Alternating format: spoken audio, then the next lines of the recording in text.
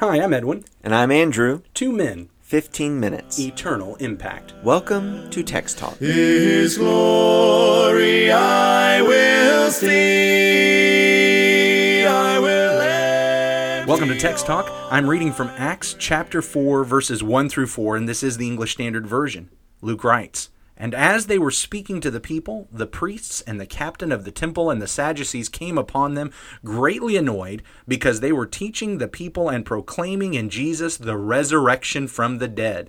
And they arrested them and put them in custody until the next day, for it was already evening. But many of those who had heard the word believed, and the number of the men came to be about 5,000. 5,000! That's amazing. Absolutely amazing. Here's where I want to begin. Andrew, if I were to ask you, am I annoying? How would you answer that?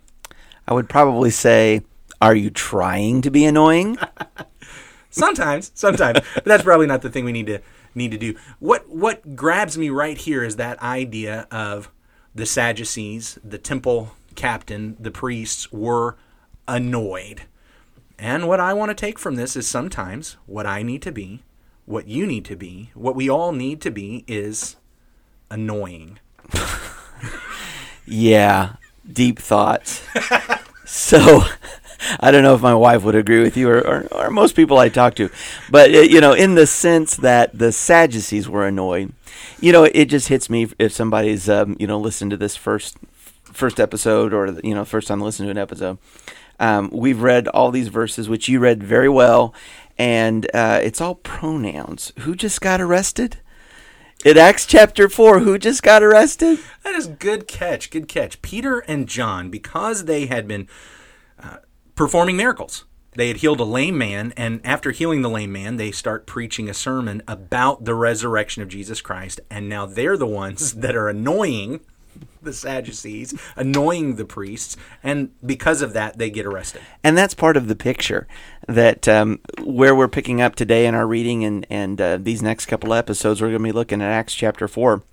We're picking up right on the heels of an incredible miracle that in the text happened earlier that day. Peter had healed this lame man. He had never walked a day in his life, and now he's jumping up, walking, praising God. It occasions this sermon. Right? And where the sermon ended is actually Peter proclaiming this wonderful news to the multitude and to the crowds that Jesus is the prophet that Moses said God would raise up, that Jesus is the answer to the promise to Abraham, this descendant that's going to bless all families, the descendant of Abraham. So Jesus is the prophet, Jesus is the promise. There's this wonderful, wonderful demonstration that everyone needs to believe Jesus and follow Jesus. I think we just got to get all that picture in our minds, because otherwise, why would the Sadducees of all people be annoyed? Yes.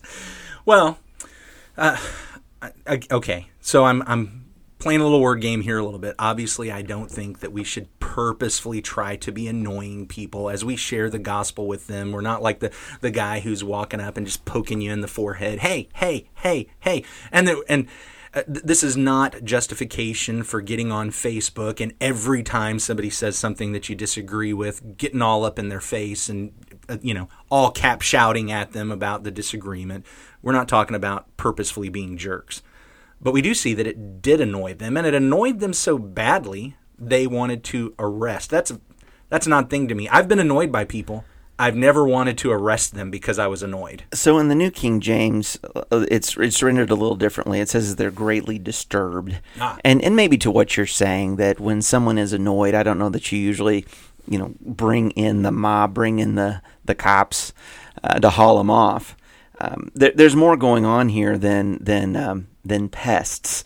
I mean, I think that they're reading the multitude, they're reading these preachers, they're reading this episode happening on in the temple environments as a clear and present danger to their authority and to their rule. I mean, it's not these guys are bugging me. It's that my world might be toppled here. They're disturbed. Annoyed, disturbed. They're being rocked off center. They're being moved. I notice that they're being moved and disturbed because of the preaching of the resurrection.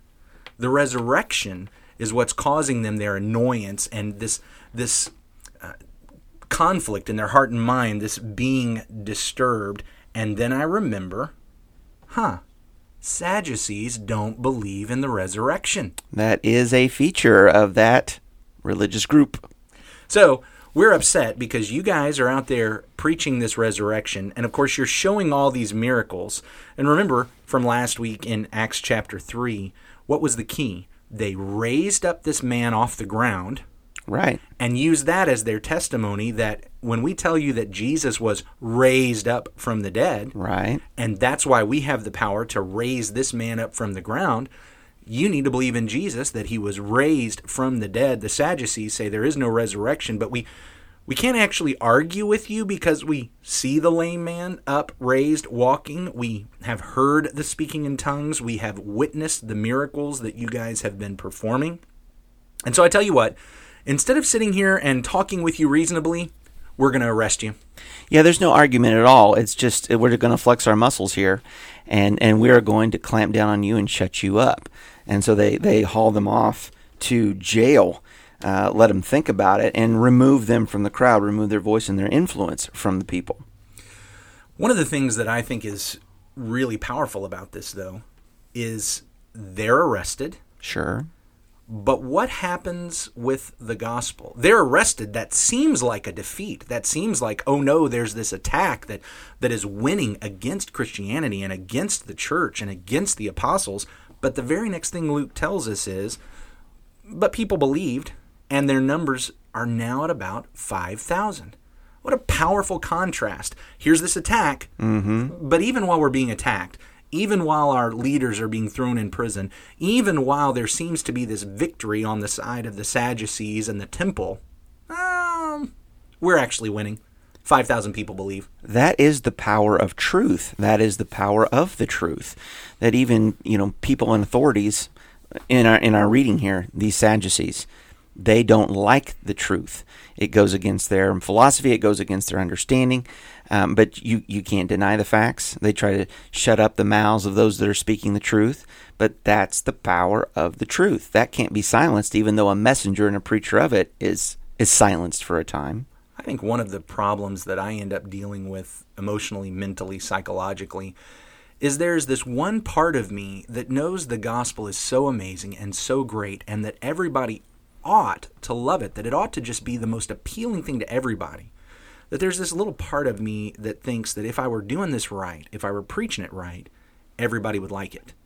If I were preaching it right, everybody would respond positively to it. It blows my mind, though, that here are people that are they're doing it right. The apostles were doing it right. They were preaching accurately. They had love in their heart. They were shining forth the light of the gospel. They're living the gospel in very positive and powerful ways.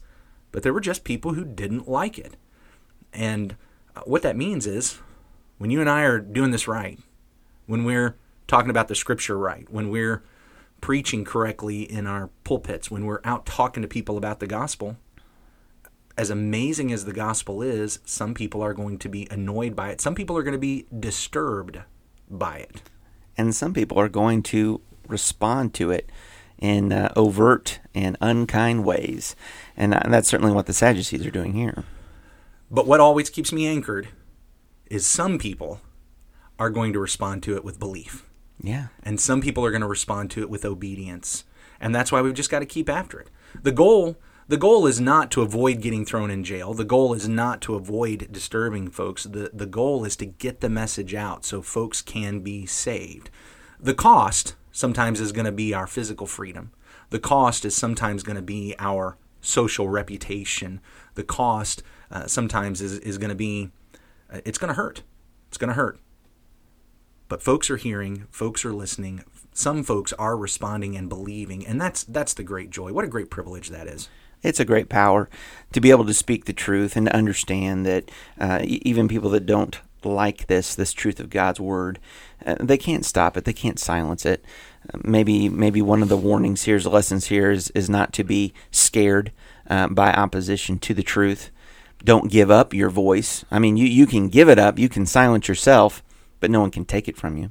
I don't want to be a doom and gloom guy, and I don't want to play out videotape acting like everything's going to go to pot here in America. But one of the things I've recognized is that the Christian culture in America has diminished.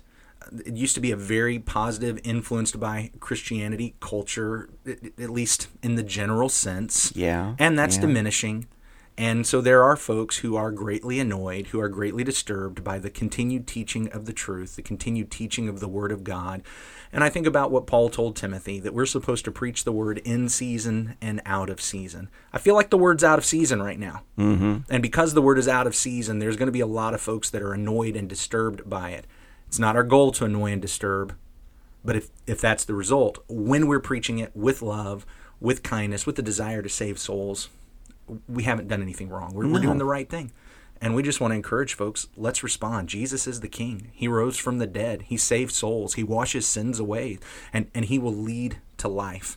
That's what we want. 5,000 people were believing it back then. We'd love to have 5,000 more believing it today. Let's just keep talking about it. Wrap us up with a prayer. Our great God and Father, Lord, thank you for the day you've given us. Thank you for this time to open up your word, to look at this text. Father, as we begin reading and discussing and having devotional time over Acts chapter 4 in these first 4 verses, we are encouraged by the wonderful example of Peter and John, who spoke the truth fearlessly, and whether it was to large multitudes or even small groups of influential leaders, it was always your truth. And we pray, Father, for your truth to continue on, to change hearts and lives, and keep working even in our lives today. In Jesus' name, amen. Amen. Thanks for talking about the text with us today. I'm Edwin Crozier, and I'd like to invite you to join the Christians who meet on Livingston Avenue this Sunday for our Bible classes and worship. You can find out more at christiansmeethere.org. Check out our daily written devotional that goes along with today's episode. You can find a link for it in our show notes. Michael Eldridge wrote and sang all 4 parts of our theme song. You can get more from him at acapeldridge.com. Remember to subscribe, rate, and review our podcast so others can learn about it more easily. Have a great day.